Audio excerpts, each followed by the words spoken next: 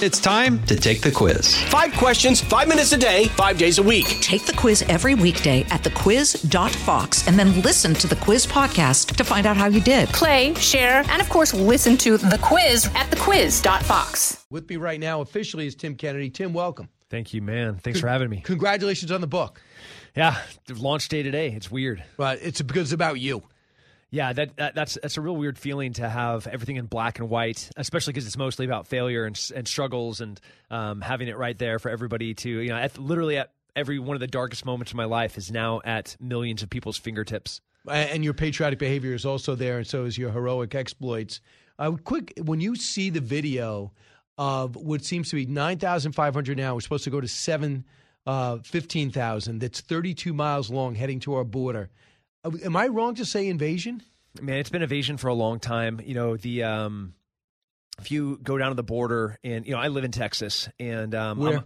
I live in Austin, Texas. Okay. And I was working along the border for the past 7 months, and I was living in Uvalde. It's one of the many places that I would stay when I was working at the border, and talking to the people that live there, talking to the Border Patrol guys that are there every single day, it has been like this, and it's ebb and flow depending on the administration because it's all executive level driven. When these mass migrations happen, these invasions, it is really driven by executive policy. And right now it is the floodgates are open, and there is nothing that you can do to stop it at the border physically. Because there's just so many. And then you see the ripple effects. It's not just at the border. They're ruining the lives of those people at the border, yes. And then we find out these flights are landing in Westchester. They're landing in other places in upstate New York. And we're saying, what are they doing? They're getting off in the middle of the night. They got a fresh set of clothes. They got a bag to go to. They're getting on buses, and they're going throughout our society. Yeah. What about these people must feel like suckers to go through it the right way?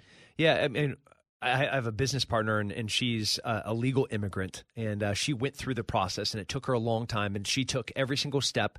I have a couple of teammates that are going through the immigration process for their spouses, and then I go down there and I work at the border, and it's so heartbreaking because we have a failed system. We have a broken system that they're just taking advantage of. Fixable, though, isn't it? It is nothing. It's is so not, fixable. It is so fixable, and there's nothing that can't be fixed, and especially when it's like a movement of a pen to fix it.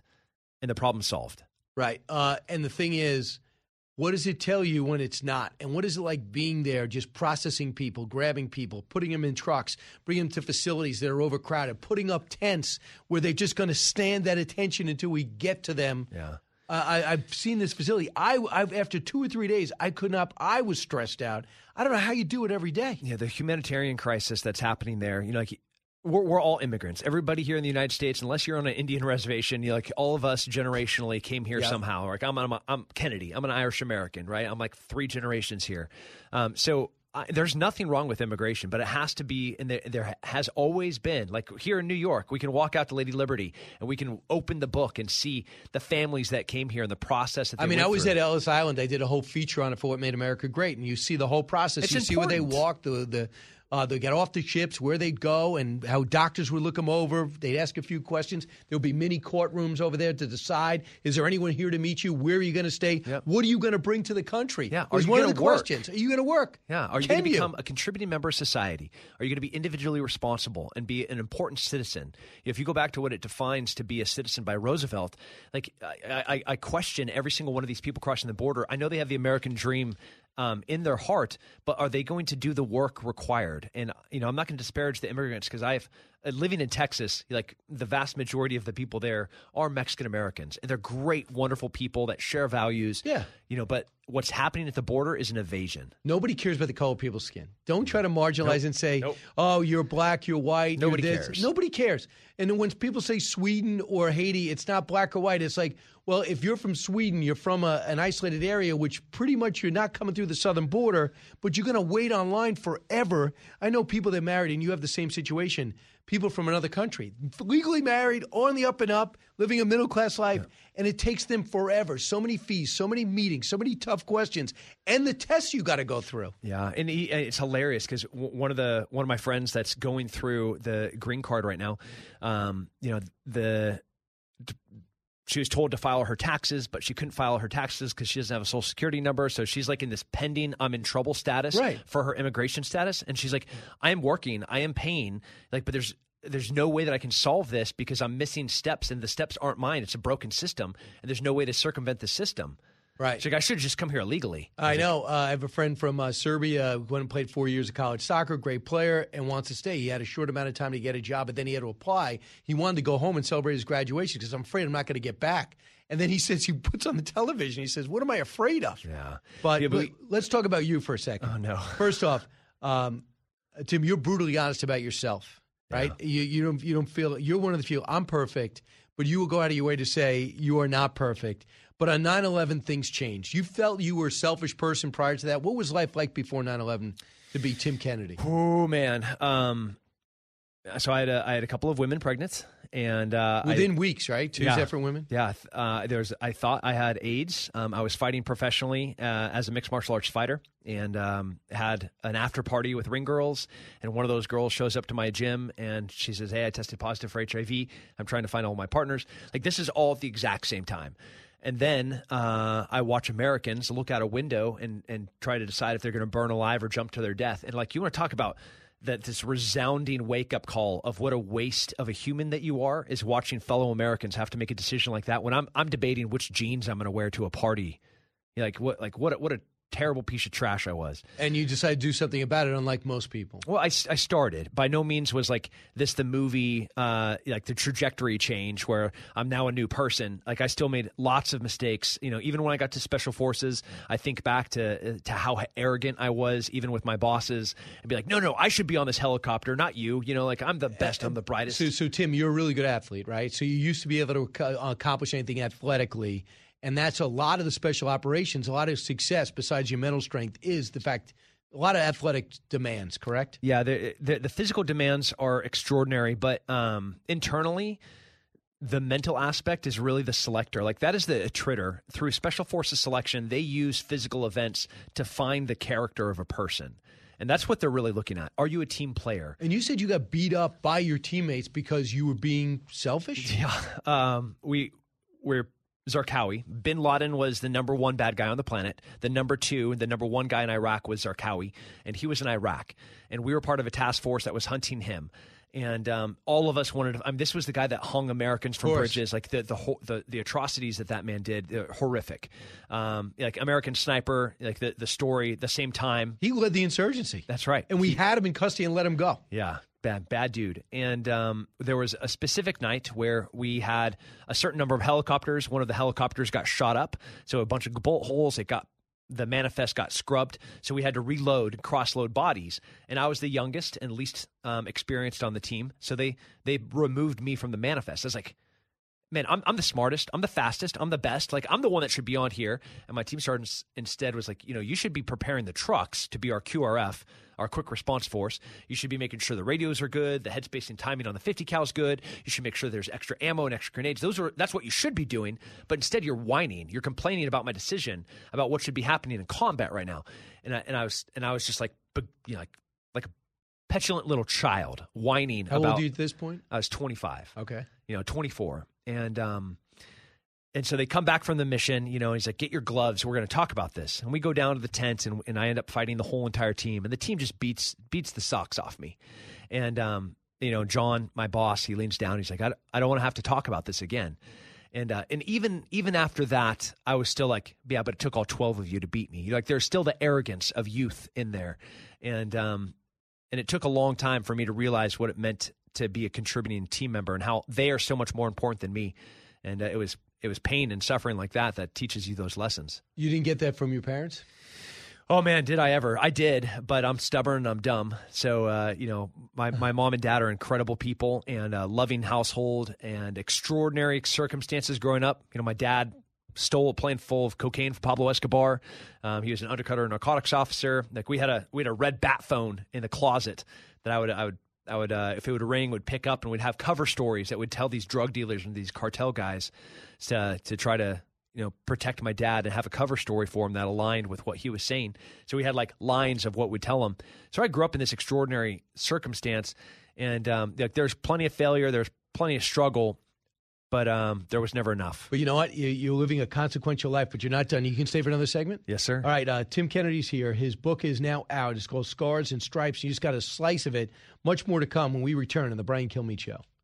Educating, entertaining, enlightening. You're with Brian Kilmeade. I'm Guy Benson. Join me weekdays at 3 p.m. Eastern as we break down the biggest stories of the day with some of the biggest newsmakers and guests. Listen live on the Fox News app or get the free podcast at GuyBensonShow.com. The fastest 3 hours in radio. You're with Brian Kilmeade. So Tim Kennedy is my guest here. He's one of the most diverse guests you'll ever have. His book is out today. It is called Scars and Stripes, and you got to get it from his UFC to his Army Ranger days to what he's doing now. Now, how are you involved? And tell me about Save Our Allies. Yeah, so Save Our Allies was born out of Afghanistan. During the fall of Afghanistan, one of our friends, Chad Robichaux, his translator, Aziz, was going to get murdered. The Taliban, Aziz had worked for special operations as a translator for multiple deployments.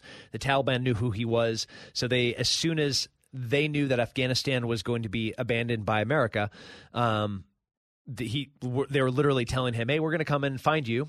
They killed Aziz's friend. Then they said they were going to just do horrific things to Aziz's family and then ultimately kill Aziz. So initially it was to go and rescue him. And so my phone rang from Chad, hey, can you come help me get this guy? And I was like, yes. Then it was, hey, there's these few hundred young girl Christian orphans that are going to be murdered by the Taliban. Can we get them out too? And then it was, hey, there's all these entrepreneurs, and then all of these translators, and then all these like thousands of American citizens that we were leaving behind. And as that started to build, we started in place like the logistics to getting us into country. And one of our friends was friends with the Prince of UAE, and that was going to be our launch pad. So that was the beginning of Save Our Allies, was getting Aziz and then ultimately 17,000 people out of Afghanistan. What an accomplishment. So, Tim, so you get 17,000 out of Afghanistan. That's right. But so how does that play into Ukraine? So it's almost the same logistic process, but in reverse. So the same team that was on the ground, we had 12 people in Afghanistan, and one of those key people, codenamed Sea Spray, so instrumental and such a hero. Like, this guy is brilliant beyond definition, and he beat Russia into Ukraine. So he was on the ground, like illegal border crossing through the snowy mountains. And the same thing that we did in Afghanistan to get people out, we started doing in Ukraine to get humanitarian aid in. So we started building networks and logistics to get things cross border lines, and ultimately, like, we really focus on the last mile. There's lots of big, great organizations that are doing great things over there, but Save Our Allies are very few of those organizations are getting real, like medical equipment, for example, to the very front line, and that's what we're doing. And when our reporter teams, when our ENG teams got hit, what role did you play? So Save Our Allies, Sea Spray specifically, the operative, the special operations guy from Afghanistan, was already in Ukraine, and God bless Benji Hall. What a tough guy to be able to stay alive. They put together a concept of an operation to find him, move him. I can't get into the details of how we were able to move him out of country, but ultimately get him to very, very high level military medical care. He needed medical attention. He was dying. Like he is so tough, and It's so important, the work that journalists do, especially on the front lines. When there's so much information out there, it's really difficult to tell what's truth, what's fact. It's not even American soldiers you're with. No. And, he being so far forward was isolated, and Save Our Allies was able to get to him, get him out, and then get him to medical care immediately. And now he's in Texas recovering, and, man, I saw a video of him dancing. I know you give yourself you're very hard on yourself through the book. But of everything that you've done from the Army Ranger to the service to enlisting at 25, all this to the UFC fighting, what role does Save Our Allies play and what you're most proud of? It's a culmination of, I've been special operations for almost 2 decades. I've been in South America, Africa, counter poaching, counter human trafficking, counter drug, obviously counter terrorism, Iraq, Afghanistan, and but I'm also a business owner, like logistics of supply chains. So all of that experience really, and the group, this God-given group of people that founded Save Our Allies, all came in with very unique skill sets. And we were able to work together in a really collaborative way to be effective and efficient, to get people out. So I think Save Our Allies is one of the most significant things I've ever done in my life. I fought for world titles, part of the task force that killed the number 2 bad guy on the planet, but that was pale in comparison to finding an American in Afghanistan, getting them on a bus, smuggling them onto a plane, and then flying them out of Afghanistan, or bringing medical aid to the front lines to fight a communist invasion. That's crazy. You just love going on the edge. It seems like you're most at home when the challenge is great. It's all included in Scars and Stripes, and we're just scraping the surface. Tim Kennedy, thanks so much. Congratulations on the book. Thank you, it's man. not easy to write about yourself, and you did it. And the best is yet to come, I imagine. Yeah, I'm not going to stop. I would think to do a movie. If you can do it. Get Joe Rogan to commit to doing a movie for you. He's got the contacts. He does. All right. Thanks, man. Go get him, Tim. From the Fox News Podcasts Network. In these ever-changing times, you can rely on Fox News for hourly updates for the very latest news and information on your time. Listen and download now at foxnewspodcast.com or wherever you get your favorite podcasts. Listen to the show ad-free on Fox News Podcast Plus, on Apple Podcast, Amazon Music with your Prime membership, or subscribe wherever you get your podcasts.